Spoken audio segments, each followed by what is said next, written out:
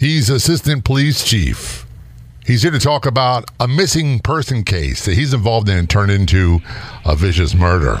Supervising police officer involved shootings and much more. Welcome to the Law Enforcement Talk Radio Show. In the Law Enforcement Talk Radio Show, we are joined by special guests talking about their experiences, the realities of investigating crimes, plus those who have experienced horrendous trauma. Police, first responders, military, and victims of crime share their stories. Hi, I'm John J. Wiley. In addition to being a broadcaster, I'm also a retired police sergeant. Be sure to check out our website, letradio.com, and also like us on Facebook. Search for the Law Enforcement Talk Radio Show. Of all the radio stations in the United States, there are no other shows like the Law Enforcement Talk Radio Show. And on Facebook, there's only one official page. Do a search on Facebook for the Law Enforcement Talk Radio Show, and be sure to like the Law Enforcement Talk Radio Show Facebook page. And if you're on the Clubhouse drop-in audio chat app, be sure to look for me and follow me. My name's John, the letter J, Wiley, W-I-L-E-Y. You can also search for @LET Radio Show. Joining us from Portland, Maine, we have Joseph Laughlin on the phone. Joseph is Portland, Maine Police's Assistant Chief, and his website, shotsfired.com, and also josephklaughlin.com. Joseph, first of all, thanks very much for your service. Secondly, thanks for being guest on the Law Enforcement Talk Radio Show. Very much appreciated. Yes, sir. Thank you for having me. It's good to have you, and I got to be totally honest with you. I don't get to talk to police brass very often, so this is something I'm very. I didn't expect to be there. I didn't expect to get up that high. It just happened, you know. We'll cover that in a moment. Part of the problem is, most active duty police can't talk in the media, so I appreciate it very, very much. And I know there's a lot online, but trust me when I tell you, I'm not going to ask any gotcha questions. That's not going to happen.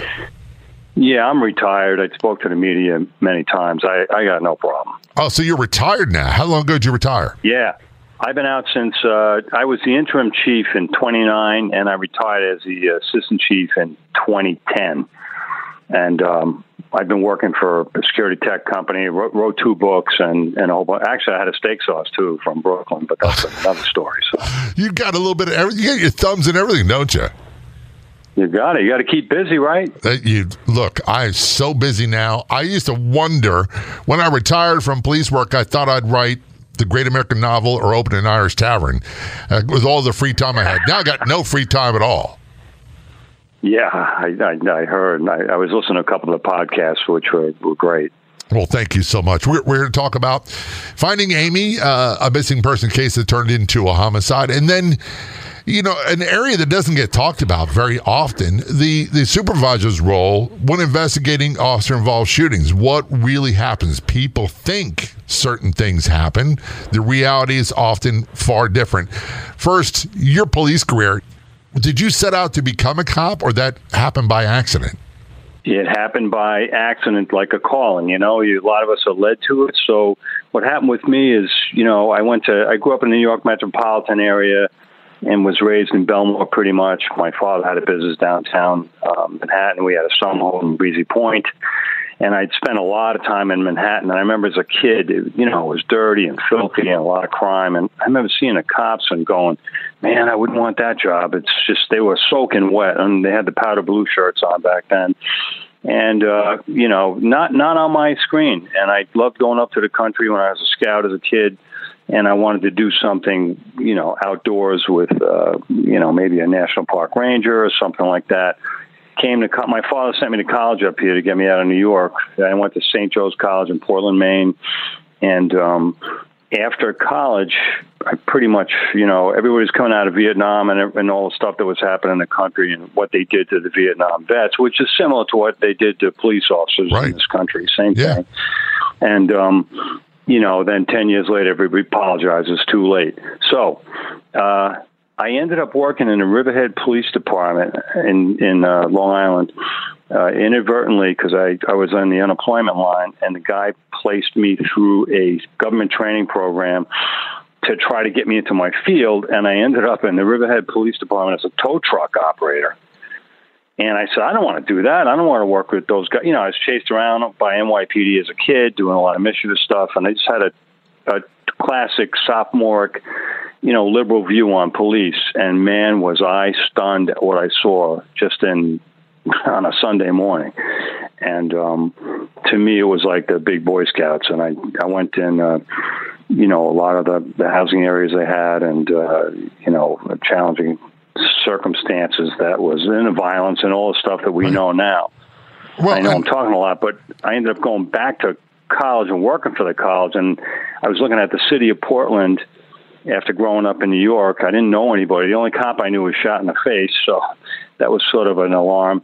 But I said, I can make a difference up here in this city, and I ended up doing 28 and a half years right here in Portland, starting on the street and moving up to my favorite position, detective lieutenant, and the rest is history. Well, you said earlier that you climbed the ranks accidentally. It wasn't on purpose, and you're surprised as anybody. Right.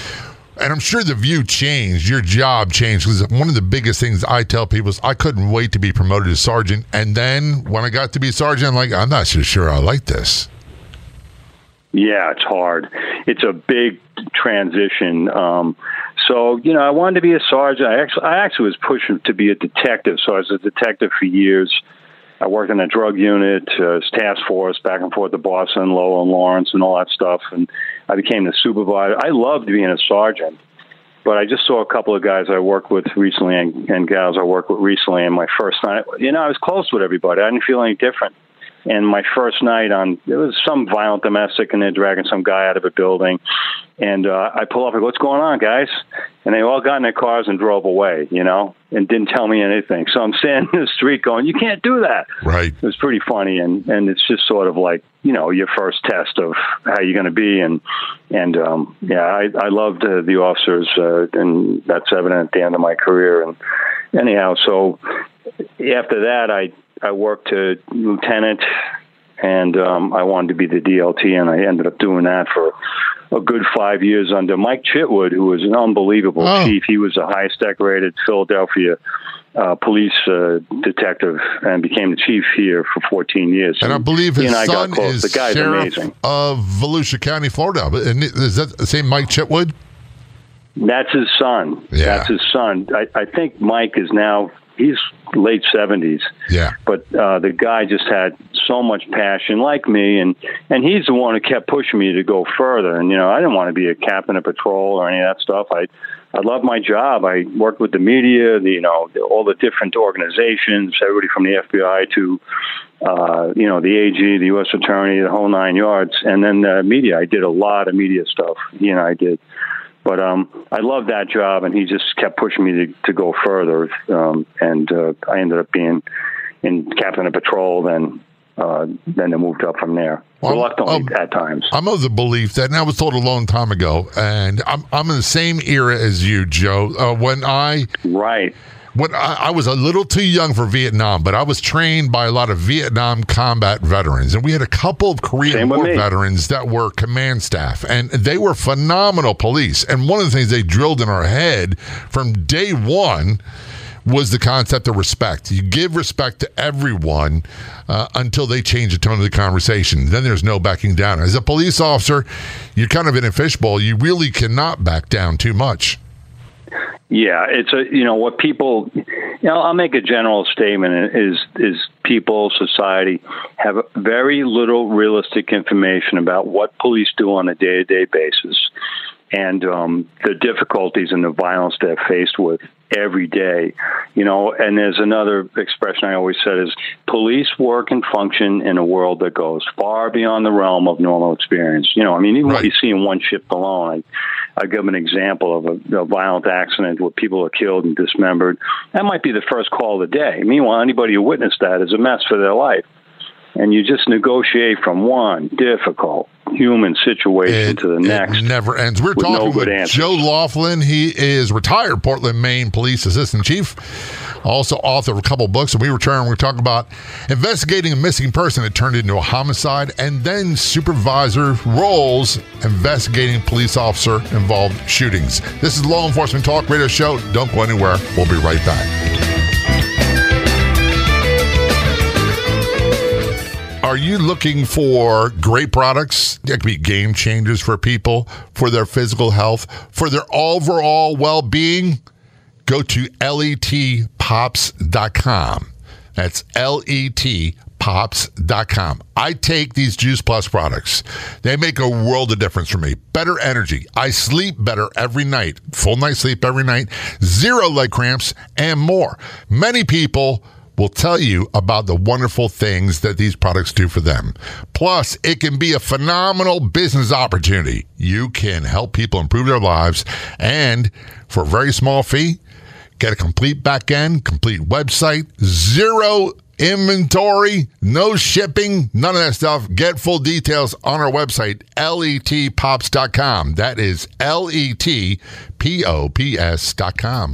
Discover the exciting world of podcasts at jefepods.com. From captivating stories to life advice and much more. There's a podcast for every interest and passion.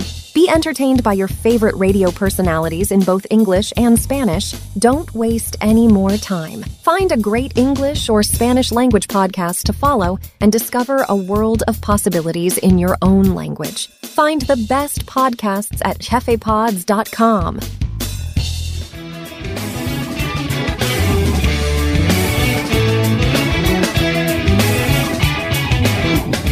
Returning to our conversation with Joseph K. Laughlin, retired Portland, Maine Police Assistant Chief.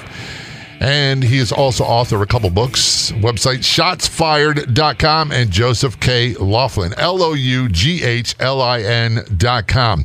Joseph, I want to talk about Finding Amy. One of the biggest challenges that we have in police work that a lot of people don't seem to understand is what it takes to find missing people and how often these cases turn into, for lack of better words, murders. Yeah, that's a great question. Most times, we're finding people within 24 hours. And I got a host of examples in my city, which I refer to as a microcosm of any big city, and changed a lot. But yeah, usually in the first 24 hours. So in this particular case, the 2 detectives came to me, called me at night and said, listen, we got a missing person girl. And I'm thinking, okay, so what is it? It's, drugs, alcohol, relationships, gamble, who knows? The typical, and we usually turn up in 24 hours. So it's kind of rare. Well, within probably 12 hours in the morning when I said, look, this is the real deal. This girl is just an amazing person. She just hasn't showed up for work. She hasn't called her mom. She departed from her behavior dramatically. And then from there, so game on. Of course, there's a million other cases going on. But we first thought that it was a different guy, and it shows exemplary police work. Because this guy, the other guy who was with her in a nightclub the night before, had her purse, her cell phone, slept in her driveway rather than her house after he, slept in her house the past 2 days. It was a friend, and he wanted more than that. So he also had some anger in him, and he had his criminal history. So, oh, man, we got the guy within 24 hours.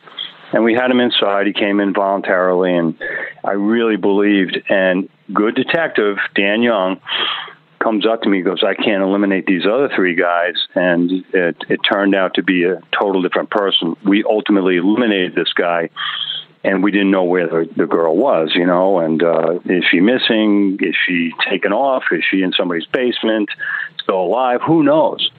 And it turned out that she was taken to the woods by the offender from a nightclub, shot in the head after he raped her, and then went back the next day and buried her. We didn't know that. How long did it take your crew to figure that part out before they discovered that her body? Well, it took us 3 months to find the body. I think I can't remember just the exact what happened in September. Ended up finding her on December 8th.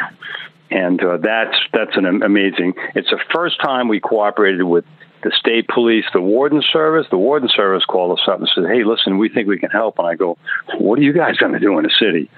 And it's an amazing sequence of giving up and then starting up again, and a lot of highs and lows to ultimately finding her body in the woods, which was I did a lot of cases like you and the detectives did, but 2 things that people it shows the emotional component of the police officers and human beings behind the badge, and also the, what victims go through and the trauma that's transferred to you, and how difficult it is to watch the sister and the mother and the father just suffering, going through all the anguish, and to ultimately find her was just exhilarating, although very, very disturbing, doing a forensic dig and finding her.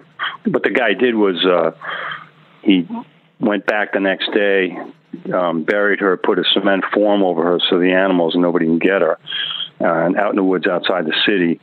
And, again, it's stunning. Haven't done a lot of cases, and I felt compelled to write about it. So I also need to mention my co-author, Kate Clark Flora, who's a well-known writer and has published 20 books. And, so I was telling her, I got to write the story. It's unbelievable, and just having such a success with that, although she's passed, and we did that. It took us a couple of years. It was a lot of work on top of when I was working too. So you did that while you're still a cop. That's like not enough work to begin with on either side. Yeah, I started out as a DLT and ended up as a captain sometime during that time. And I don't know. You look back on things we did and all the craziness and the job and how I wrote the book is amazing. But we did it together where I'd write stuff and she'd write stuff and she'd come up with different ideas of how to. It was quite a process. And it goes from my voice into the story and then back into that to culminate with the finding of her and putting the killer away. Well, if you are in communication with anybody that's related to the case, still in the job, please tell them I said thank you for what they did, because this kind of thing happened. I hate to say it, Joseph, it happens every day across the United States. Yeah, every day. And women in particular are targeted by predatory people, and quite often when they disappear, I like to keep a stiff upper lip, as they say, but we know at a certain point, if we don't get any leads, more than likely it's a worst case scenario, and sometimes you never find them. Correct. We have a couple of cold cases like that too. And in fact, as we're talking, I'm thinking of the first homicide I went to. A woman was strangled in the bathtub. I thought she had her throat slashed, but I was so new I didn't know. And that took us 20 years to solve. And one of my detectives, the passion that they had. Actually, I had left the division at that point, and he had solved it. But the two primary detectives in the Finding Amy case, Amy St. Lawrence, is Dan Young and Scott Heracles. Dan is from Portland PD, an amazing, guy with the telemetry and the gravitas. He was unbelievable. And so is Scott, who was from the state police at the time. And first time we ever merged these guys together. And then the rest of the detectives, there's tons of other cases going on. Right. It's not like the movies. It's, like we're working one case. So everybody's pulled all over the place. And you mean they're not solved in 1 hour? We watch television, and everything stops. They dedicate a task force to one case, and it's all solved within 1 hour. That's not the case. That's not reality. It's so stupid. But, I make a general statement is that people are trained and educated by TV, the movies, videos, shows, social media, and it's nothing like reality at all. In fact, reality is grotesque, dirty, disturbing, and permanent. But this case they did 5 documentaries on it over the years, and it's in paperback now, but of all the cases I've done and watched the detectives refer to her as our Amy, I never heard that. They were really passionate about it, like we all are in any case. There's still pictures of people on our desks that haven't been solved. When I left, I said, can you please try to work on this? Can you please try to work on that? And they're still doing it, right? Well, one of the things that I tell people is that the cops I know, and myself included, and when I say cop, by the way, it's a compliment coming from me. Me too. Yeah. I feel the same way. Who's a cop? Who's a street cop? There's a difference. There's a huge difference. And but we're not haunted by the cases we solved. We're bothered by the ones we couldn't solve. And quite often, It's not always the case, but quite often we have a really good idea who did it, but we can't come up with this thing called probable cause to effect arrest. We're talking with Joe Laughlin. Joe is retired Portland, Maine police assistant chief. He's author of a couple of books, one including called Finding Amy. Go to shotsfired.com or his other website, Joseph K. Laughlin, LOUGHLIN.com. When we return, we're going to talk more about the Finding Amy case and then what it's really like investigating officer-involved shootings. This is Law Enforcement Talk Radio Show. Don't go anywhere. We'll be right back. I am Meg Marie O'Rourke from Harmony with Food. Do you ever wonder what foods you should or should not be consuming based on your own unique needs? At Harmony with Food, we are now able to determine exactly what foods we should or should not be consuming through advanced testing. Test, don't guess is the motto at Harmony with Food's BioUnique Boutique program.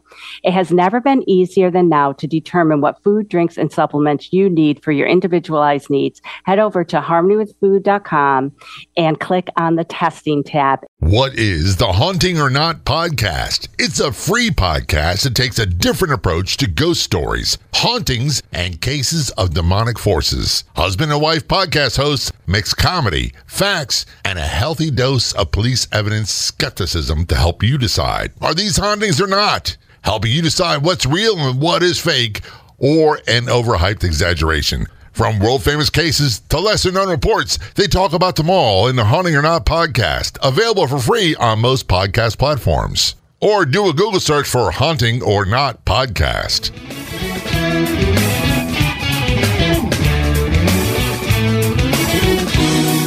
Return to conversation on the Law Enforcement Talk Radio Show. Joining us from Maine, we have Joe Laughlin. He is a retired Portland, Maine police assistant chief. He's also author of a couple books. One's called Finding Amy. It's got two websites, shotsfired.com and josephklaughlin.com. It's spelled LOUGHLIN.com. I'm going to apologize in advance. Joe, I'm not going to call you a maniac. Yeah, please. Yeah. I'm a New Yorker original. You're a New Yorker. Living in Maine. Well, I thought all the New Yorkers moved to Florida. I thought it was a requirement. Well, I did. I do that too. I'm down there now. I come back up here in the summer. Yeah, actually, yeah. So don't blame you. I'm in North Florida, above Jacksonville. If I could afford to be a snowbird, believe me, I'd be first in line. My wife and the boss and I talk about that all the time. Before we get back into the wrapping of the case, Finding Amy, there's something I gotta say. I have two daughters. I'm my wife. My mom, 4 younger sisters. And one of the things that we taught them, and I learned this in police work, is if someone wants to abduct you, fight them like crazy. Make them kill you on a scene because they will definitely kill you later on. How would you respond to that? I'd recommend that. I mean, first look for an avenue of escape. If you know some basic self-defense, like the biggest button you can slap into is the guy's Adam's apple. But once you're grabbed and everything, you got to fight like. Right. Now, the other thing that we were talking about briefly is when they're in a bar, the date rape drugs are going around again, right? Like they were, and that's what happened to Amy because this woman would never depart from her normal behavior. So constant awareness, and you just got to be aware. Number one, as you know, and how we ex-cops look at the world. Even today, I'm still doing habits that I did, 30, 40 years ago. Just how we look at doors, windows, cars, all that stuff. So awareness for women is paramount to their success. And I like pepper mace, too. Oh, pepper mace, but no weapon is good unless you know how to use it and keep it in the same spot every time. Well, I like the idea, a fight like I really do. And realize there's people like me and Joe and others looking out for you. Now, we can't be everywhere all the time, but there are a lot more people like us than there are predators. However, predators look for the weakest of the weak, and they prey on them. And you said earlier, date rape drugs, all those things, it was an issue when I was a kid. Yeah, me neither. it's just triggering a lot of stuff for me. Is that I go into a supermarket and you as a cop, the only two people looking around in the supermarket, everybody else is oblivious, thinking on their phones, they're walking around with their pocketbooks exposed, is cops and criminals. Right. You got your head on a swivel, you're looking, that guy doesn't look right, and sure enough, they're following someone trying to get their pocketbook as they're preoccupied in the produce, and you got to be aware, because it's a lot of dangerous and people out there that are looking to capitalize. Well, one of the things, and we'll move on to Finding Amy in a moment, is I tell people you will never see me in public wearing headphones, ever. People that do that, I don't know how they do that. I want to be aware. I want to hear everybody. I want to hear everything. And it's not that I live in fear that someone's going to sneak up on me, but it's been done before, and I'm not going to volunteer for that again. Yeah, me too. Yeah, I get it. So I want to go into Finding Amy. One of the things you said earlier in the conversation, you had a detective that said, I can't clear, and I think the words you used, and I'm paraphrasing, was excellent detective work. He couldn't clear 3 other people, and the initial suspect turned out not to be the one who did the murder at all, did he? Correct. That's the initial suspect. His first name was Eric. I don't want to talk about his last name, but he came up to visit her, and he had interest in her, romantically. She did not. She had just broke up with her boyfriend. Of course, the first place you go is the boyfriend, and we eliminated all that stuff within 24 hours. But with Eric, this guy, I said, he's a guy. There's no doubt. And he had all the post-offense behavior that you would expect. He lied to us. He had some criminal activity behind him. He had a restraining order against a woman in Florida, like a girl looked like Amy, and all that relative information that would alert you to post-offense behavior. But Danny Young, we had brought 3 other guys in that were with her at the nightclub. Eric didn't dance. The killer did, and he wanted to dance with her. He had eyes on her, and he was adept. He was a serial sexual predator, and I personally think this was his first kill, and he would have been a serial killer if we didn't stop. And there's no doubt. I mean, he just is right out of a criminal psychology a book or a Quantico, psychology book.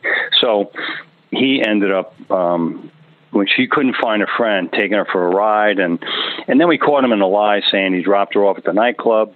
And we, at a certain time of night, we know that, no, it's a ghost town, because we sweep that area with cops at 1 o'clock in the morning, because there were so many fights and weapons calls and stuff down there at the time. And so we got him on a lie, but we didn't tell anybody.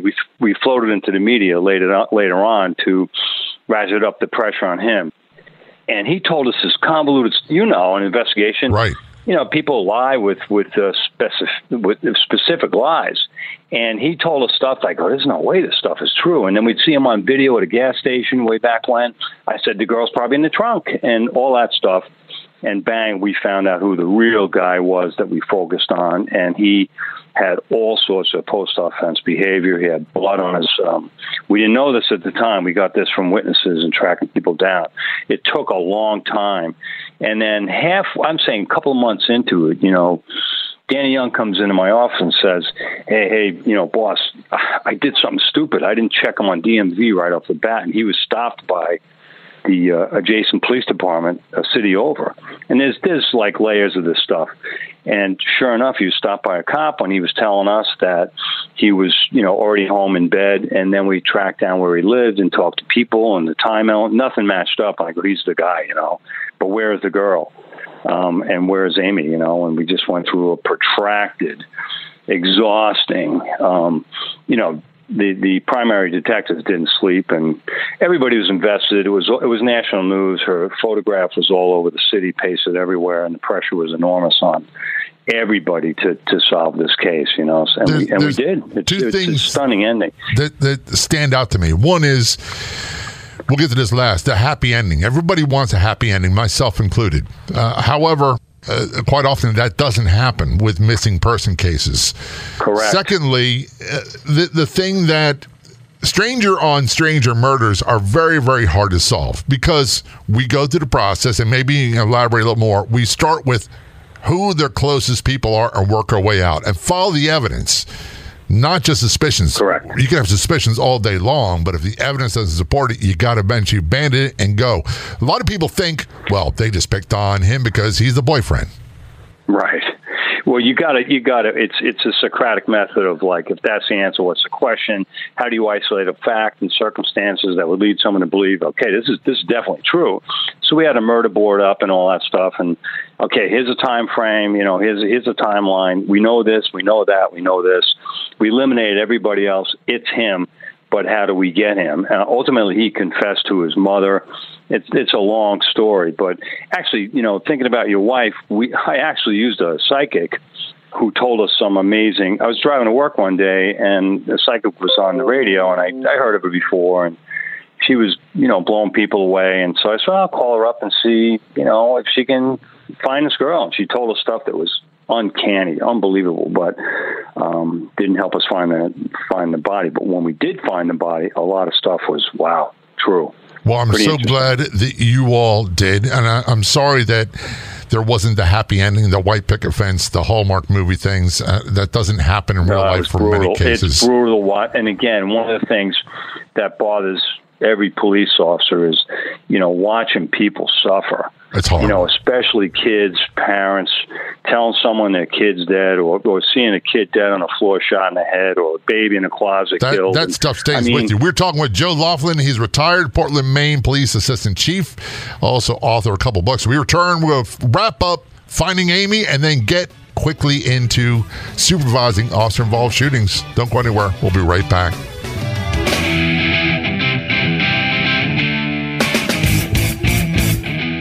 If you want to be a guest on the Law Enforcement Talk Radio Show, simply contact us. It couldn't be easier. You can send us a message on Facebook. Look for and like the Law Enforcement Talk Radio Show page, or email jay@letradio.com. That's JAY@letradio.com. And if you're on the Clubhouse drop-in audio chat app, be sure to look for me and follow me. My name's John, the letter J, Wiley, Wiley. You can also search for @LET Radio Show.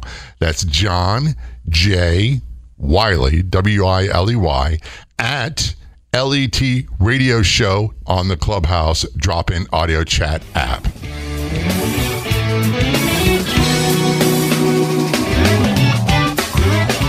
Return to our conversation with Joe Laughlin. Joe's retired Portland, Maine Police Assistant Chief. That means number 2 in charge.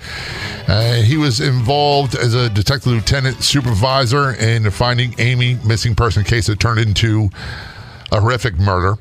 And they did get the perpetrator. Good job by you and all detectives. A book that he wrote called Finding Amy. And he has 2 websites, Joseph K. Laughlin, LOUGHLIN.com and shotsfired.com. I want to change gears very quickly, Joe. We talked about the public's lack of correct information about missing persons investigations, murder investigations, all that stuff. But one of the areas they really don't get at all is when officers have to use deadly force. And as a supervisor, you were involved in a couple of those cases, weren't you? Yeah, and also as a street cop too, I went on shooting scenes or was shot at and all that stuff. And people have, again, and I mean this in my heart, having not wanting even to be a police officer and then being one, people have no idea what police do and how they're going from the drug, the desperate, the deranged, the dirty, filthy places and horrible situations and all the traumatic things they're exposed to, especially with kids, and a couple of examples I just gave you. But yeah, so then I was a detective lieutenant, and they'd call me up to say, hey, we just had a shooting. I'm going, okay, and it's not, again, it's not the movies, it's not TV. Every officer I spoke to on scene and afterwards, and then interview with my book, said the same common thing. I wish it never happened. I didn't expect this to happen. It was just a routine call. It ruined my life.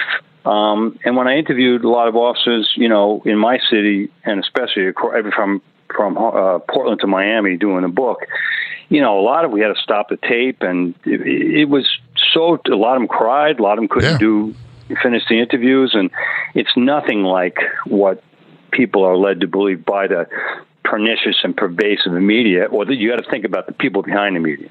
But anyhow, I'll start out with the first when Michael Brown happened, that whole story never happened. What was portrayed in the media, hands up, don't shoot, never happened. Brown was inside the car grabbing a cop's gun.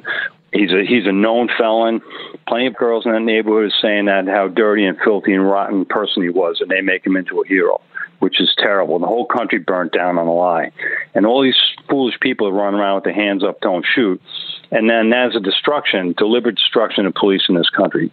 Anyhow, so one of the first terrible shootings I went on as a DLP was one of my friends and coworkers, Jimmy Sweat, was stabbed 11 times. A routine call, throwing a guy out of a bar.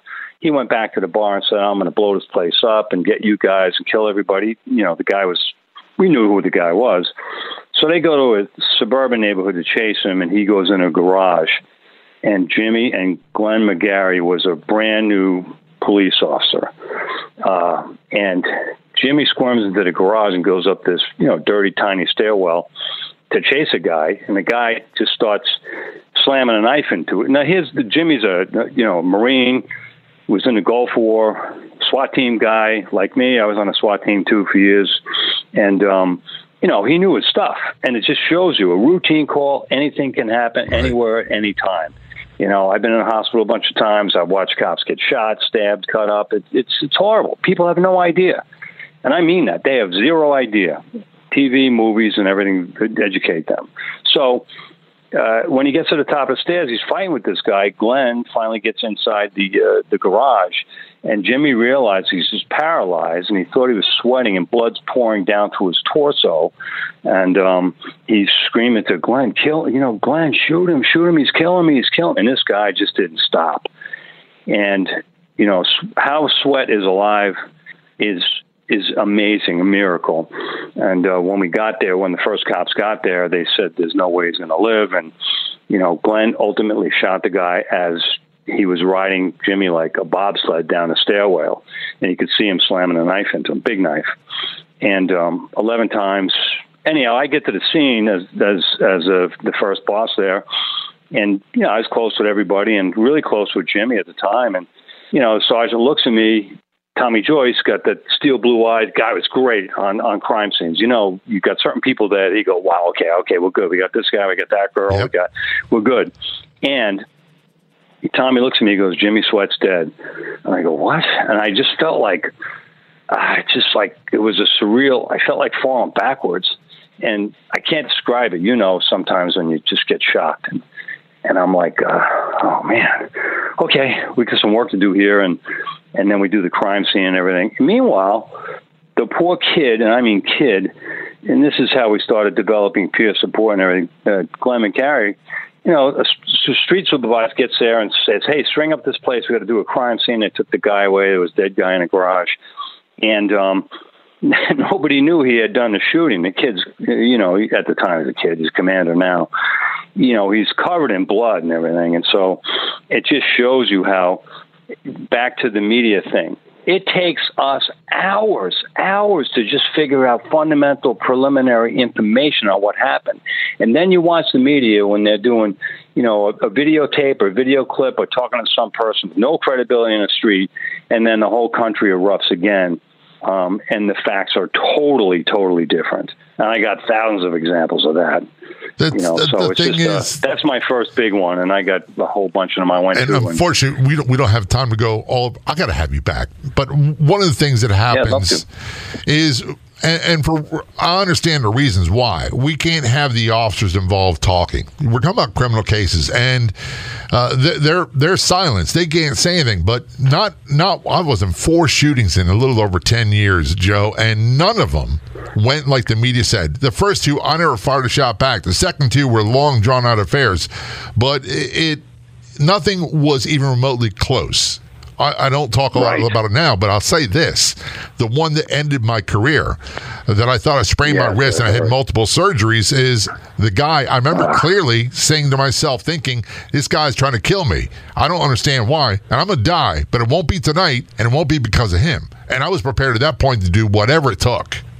Yeah, exactly. I mean, and if you ever have a chance to read the book, and I've interviewed a lot of cops all over the country, And again, even ones that were shot in the head and survived, ultimately committed suicide or quit the police department. But the trauma you go to and the physiological and psychological imperatives and impacts that happen during these events, tunnel vision, audio exclusion, right, audio enhancement, seeing things going in slow motion. I mean, I just got so many examples, and self included, although I wasn't in a shooting.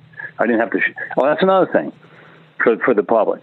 99% of us go through our entire career without ever using our weapon. Right. But look what they did to society and the people in the country. And in general terms, the chances of anyone, black, white, green, yellow, getting shot by the police is 0.00033 of 1%.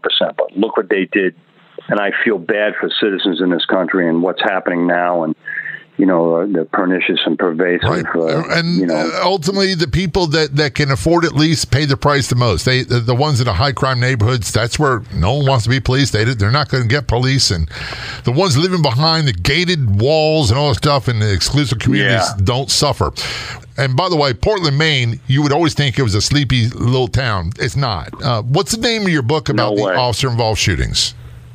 It's called Shots Fired: The Myths, Misunderstandings, and Misconceptions about Police Shootings, and real information that the public has never, some of the myths like unarmed persons not dangerous, or why the police shoot so many times, why didn't they use a taser, why didn't they, all the stuff that relative to that. I mean, I can talk on that for hours. Oh, we'll have to have you back for sure. Sitting down with officers is brutally intense. So there's two books written by Joe. One's called Shots Fired. The other one is Finding Amy. And you can get more information at his website, two websites, shotsfired.com, and also Joseph K. Laughlin, LOUGHLIN.com.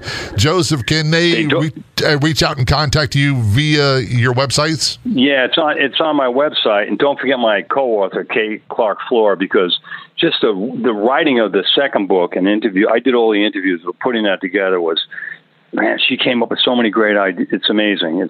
So we'll have to check it out. We'll have to have you back. Contact with me. Thanks so much for being a guest on the Law Enforcement Talk Radio Show. Very much appreciated. John, thank you very much, and keep doing what you're doing. I hope it makes it is making a difference, so thank you. I'd like to thank our guests for coming on the Law Enforcement Talk Radio Show.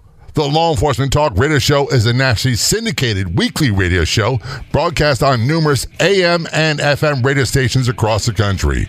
We're always adding more affiliate stations. If you enjoyed the podcast version of the show, which is always free, please do me a favor and tell a friend or two or three. I'll be back in just a few days with another episode of the Law Enforcement Talk Radio Show and Podcast. Until then, this is John J. Wiley. See ya.